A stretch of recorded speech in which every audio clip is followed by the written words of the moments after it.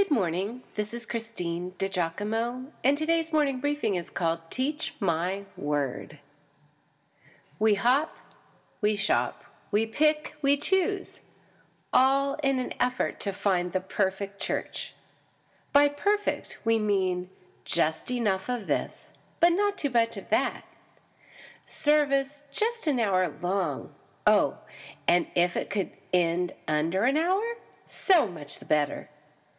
The flow of things must hold our attention, including great music, but don't make me sing too much. Just a few announcements, and I hate that meet and greet thing and holding hands, so don't do it every week. And the message? Well, I want it to be interesting, relevant, and nothing that makes me feel too uncomfortable. Just enough scripture, but not too deep. You know, keep it real. Consumer mentality that pervades much of our lives has crept into how we worship and meet together in God's name, and also how we read and study God's Word. We read the stuff we really get, that seems pertinent to our daily lives, and are oft content to let the rest go. But wait! Paul said in Acts 20, verse 27, I did not shrink from declaring to you the whole counsel of God. Whole counsel. All of it. Though it is popular today to teach to the felt needs of individuals, we like the guy with the big grin who keeps it light and talks about how it's all good in the family of God. But in fact, many of these people-pleasing churches are leaving out central, traditional Christian doctrines so as to be attractive to the contemporary listener.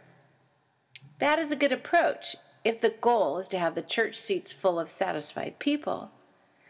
But unfortunately, their theology will have gaping holes in it, and their spiritual growth and maturity will be stunted.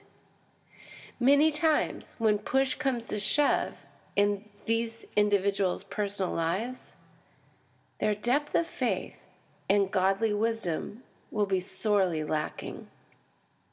Oh, I get it.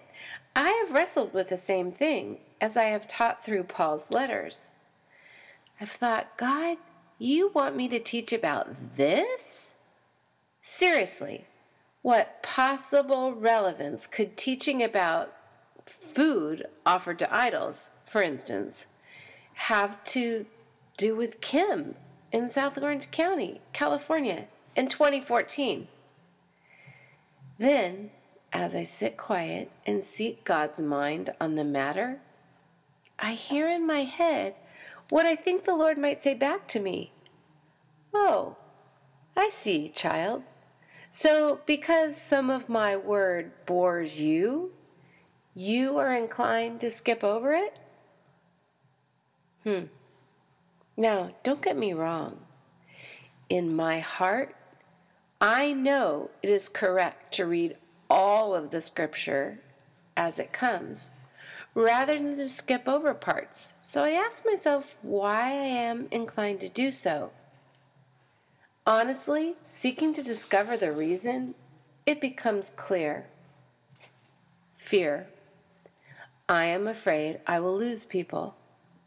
That if I can't keep it obviously applicable, current, and contemporary, people will tune out. But the value in teaching all of what's included, like in this case in Paul's letters to the churches, is quite considerable. We see the doctrine of God's grace when grappling with the historical roots of the law in Galatians. We learn from his teaching on the second coming of Christ in 1 Thessalonians. We see his correction of aberrant behaviors and his redirection of misplaced energies, such as suing other believers. We see Paul fully develop the doctrine of the Holy Spirit, including the gifts of the Spirit. And how can we leave out his treatise on true love in 1 Corinthians chapter 13? So much we learn from Paul's teaching, so much that applies to living out the Christian life. Though understanding the historical context of his writing is of utmost importance as well. Preach the word, Paul wrote.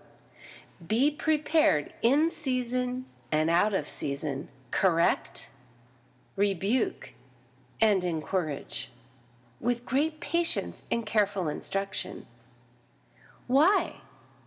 Because all Scripture is God-breathed and is useful for teaching, rebuking, correcting, and training in righteousness, so that the person of God may be thoroughly equipped for every good work.